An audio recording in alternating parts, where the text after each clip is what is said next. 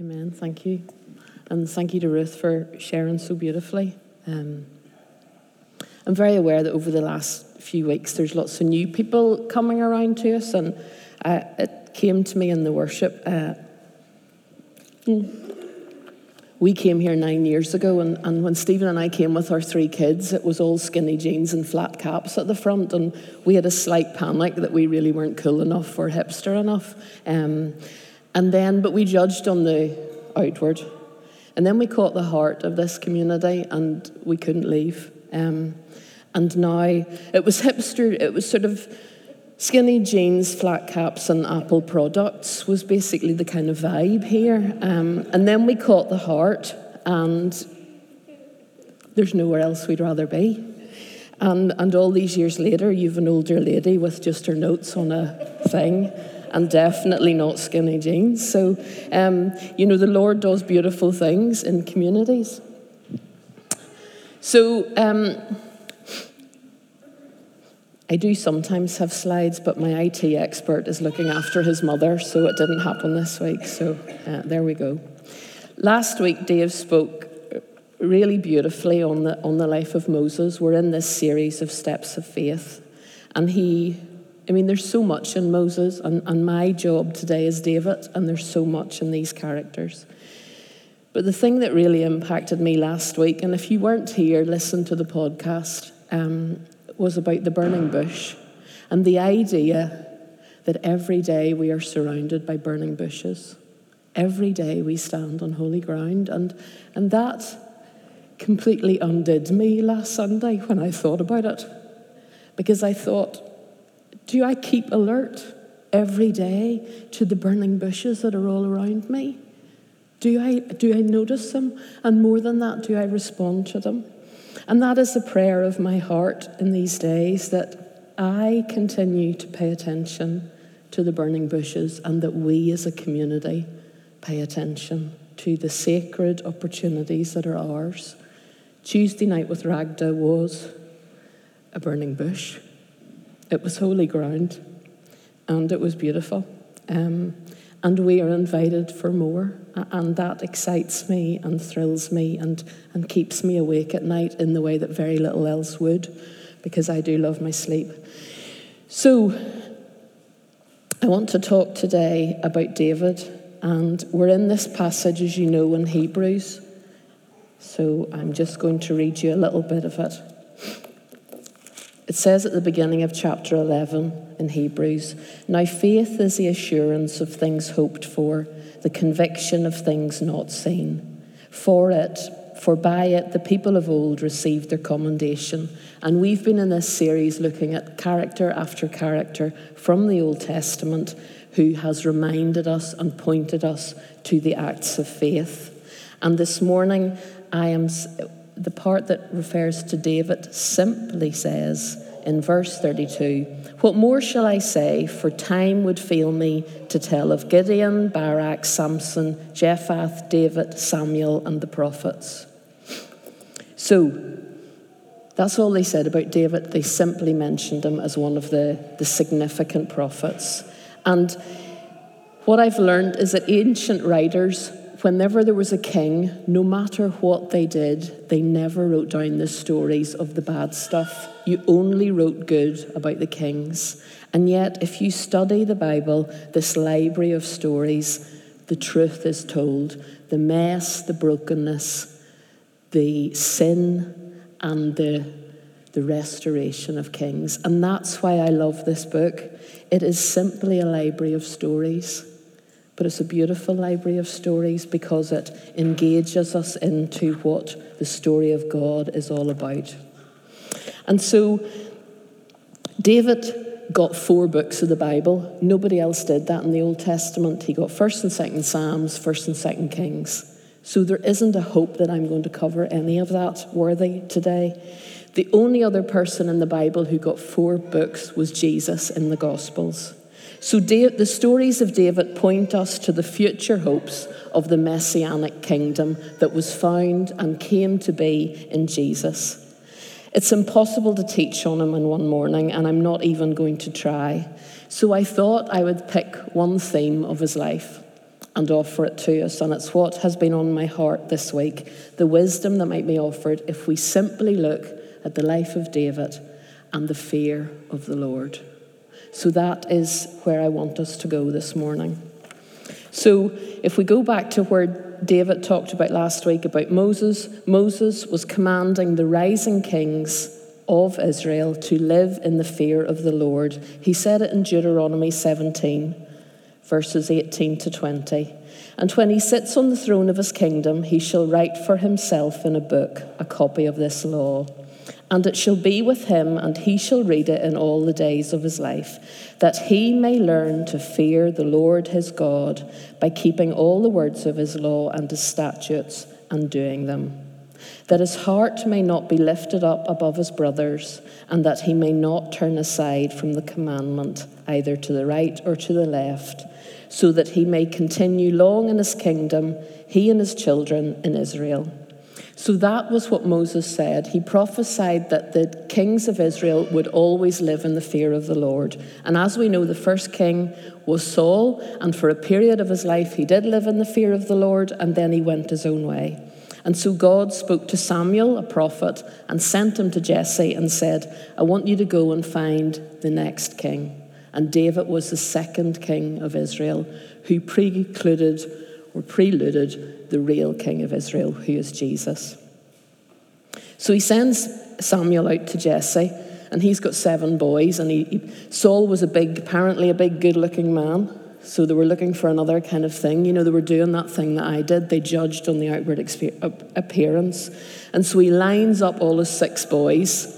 No, it's not him. No, not him, not him, not him, not him. And suddenly they go, oh, well, the only one that's left is that wee run to the litter, the late one, David. He's out with the sheep. And this wee 14-year-old is brought in from the sheep. And suddenly he is anointed. The Spirit of the Lord falls on him. And he becomes known as the next king of Israel. But nobody else knows it.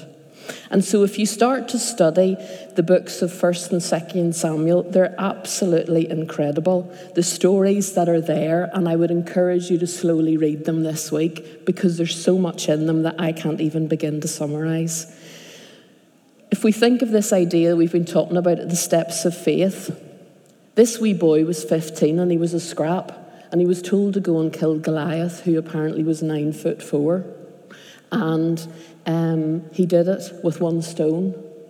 He was offered armor by the king, by Saul, and he said, no, I will go in fear of the Lord. And he went and he brought down Goliath. Saul starts to get a bit jealous of him. If you go into 1 Samuel 18, David is starting to win favor with the people. They say, you've killed thousands, Saul, but actually, David, you've killed tens of thousands, and that's a good thing in that culture. So he's winning favor, and suddenly Saul gets jealous. If you want a sort of really good, think of an exciting movie of the life of David, it would be amazing. He's killing loads of people, he's getting things, and suddenly Saul is jealous of him. So for 3 years, he has to leave his house and his wife and his family and go and live in caves because he needs to stay safe in fear of his life. And in chapter 24 to 26 of 1 Samuel, he gets the chance to kill Saul. He gets the chance to make good and say, actually, I'm the king, and no longer am I going to live in a cave in fear. He chooses not to, because again, he chooses his trust is in the Lord. And how many of us in life, we constantly want to be in control. We constantly want to make things go our way, instead of living in reverent fear of the one who is looking out for us. And so again and again and again, he chooses to trust God when it makes no human sense. And I thought about that this morning, and I thought about people in the community who are holding on and waiting in faith for something. And they're not trying to sort it out themselves, they're just waiting. And I would encourage you that these stories are so beautiful to remind you of how people wait, and the Lord will have his way. After 1 Samuel 26, he becomes the king at Hebron. He does a brilliant job. He unites all the kingdoms, and he becomes the king of Israel. He's established this kingdom. It seems to be going really well. He's got, as culturally was appropriate in those days, he has wives and concubines. He has all the women he wants, but it's not enough. He spots Bathsheba, who's bathing on the top floor of her house, and he thinks, that's the one for me. Even though I have 4 to 5 wives already, that's not enough. Sin gets into his life. How often does sex and money and power bring us down? How often? I know in my life, in the lives of many, that is what happens. He has an affair with Bathsheba. She becomes pregnant. So what does he do? Great idea. I'll murder her husband. He murders Uriah. Deceit, manipulation.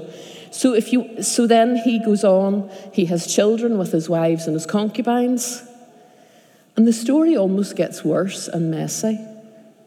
One of his sons rapes his half-sister. Another son, Absalom, decides to avenge his sister and kills his brother. Absalom then returns to Jerusalem. He wins the hearts of Israel. He becomes the king. He's then killed, and David dies at the age of 70. If we look at the themes of David's life, there was humility and there was power.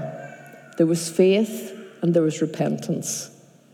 There was also murder, sexual sin, adultery, generational mess.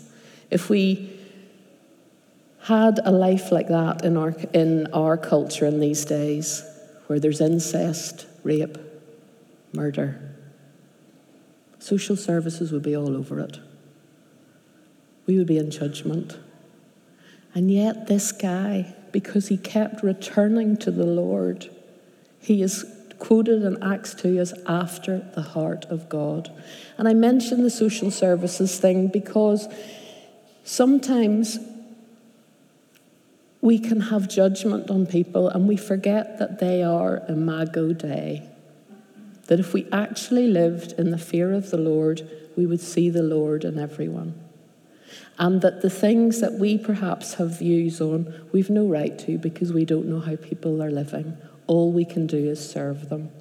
So if you want a really good, meaty story, get yourself stuck into the books of the stories of David because they are fascinating and they are gritty. But what happens?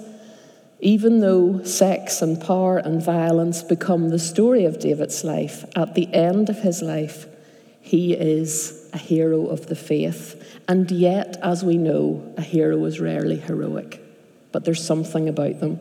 I love the Lutheran doctrine, simul justus et peccatori, that's the French, saint and sinner at the same time.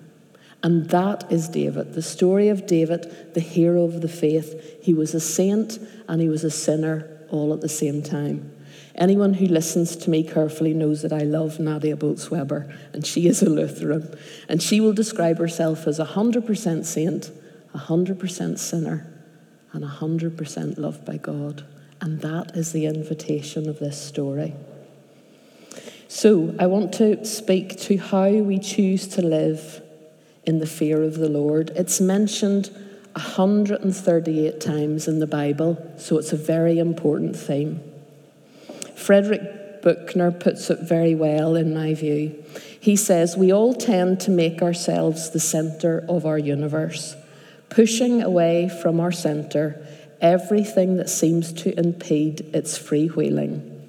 Bits and pieces go flying off until only the core is left, and eventually bits and pieces of the core itself go flying off, and in the end, nothing at all is left.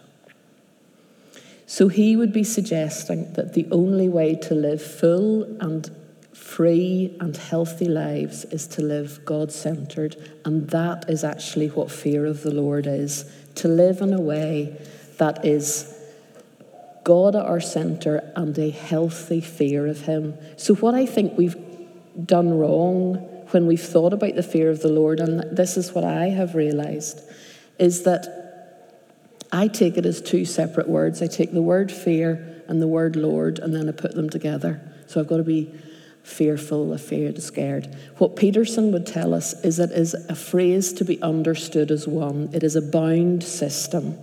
And so it's a mystery. There's a mystery to it. It's not about human fear. It is about awe and wonder and respect.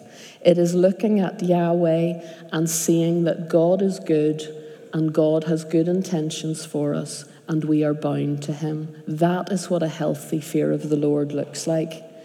For those of us who maybe have shied away from this idea of the fear of the Lord because we've lived with fathers who we were afraid of, and that's very common.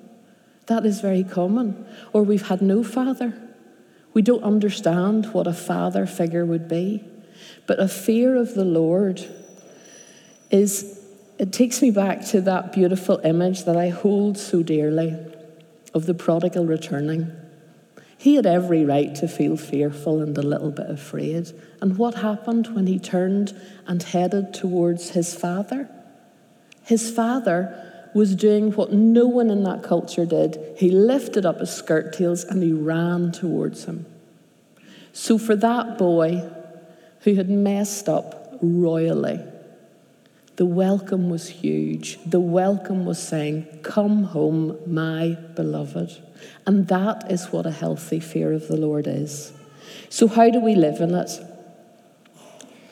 I think it's a way of life that is responsible and responsive to the knowledge of God, the Father, the Son, and the Spirit. The more I read about it this week, the more I realized that scholars can struggle to describe it because there is actually a mystery to it. It is our awareness of the mystery of God and how we relate to him. How do we cultivate it? The main way is by prayer and worship and intimacy with God. So if we go back to that human idea of fear, we can't possibly be intimate with someone we're scared of. That just cannot happen. And so it's not our understanding of human fear. It is awe and wonder and mystery. We stand on holy ground, and when we really stand on holy ground, we don't have much to say. We wait in silence and we embrace the mystery. Any of you who's ever held a newborn baby, I find I am speechless.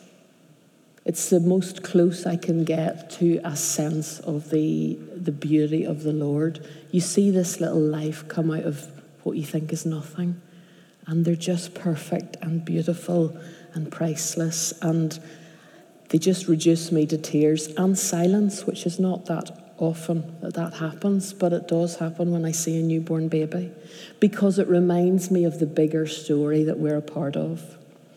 And so we become fused with God.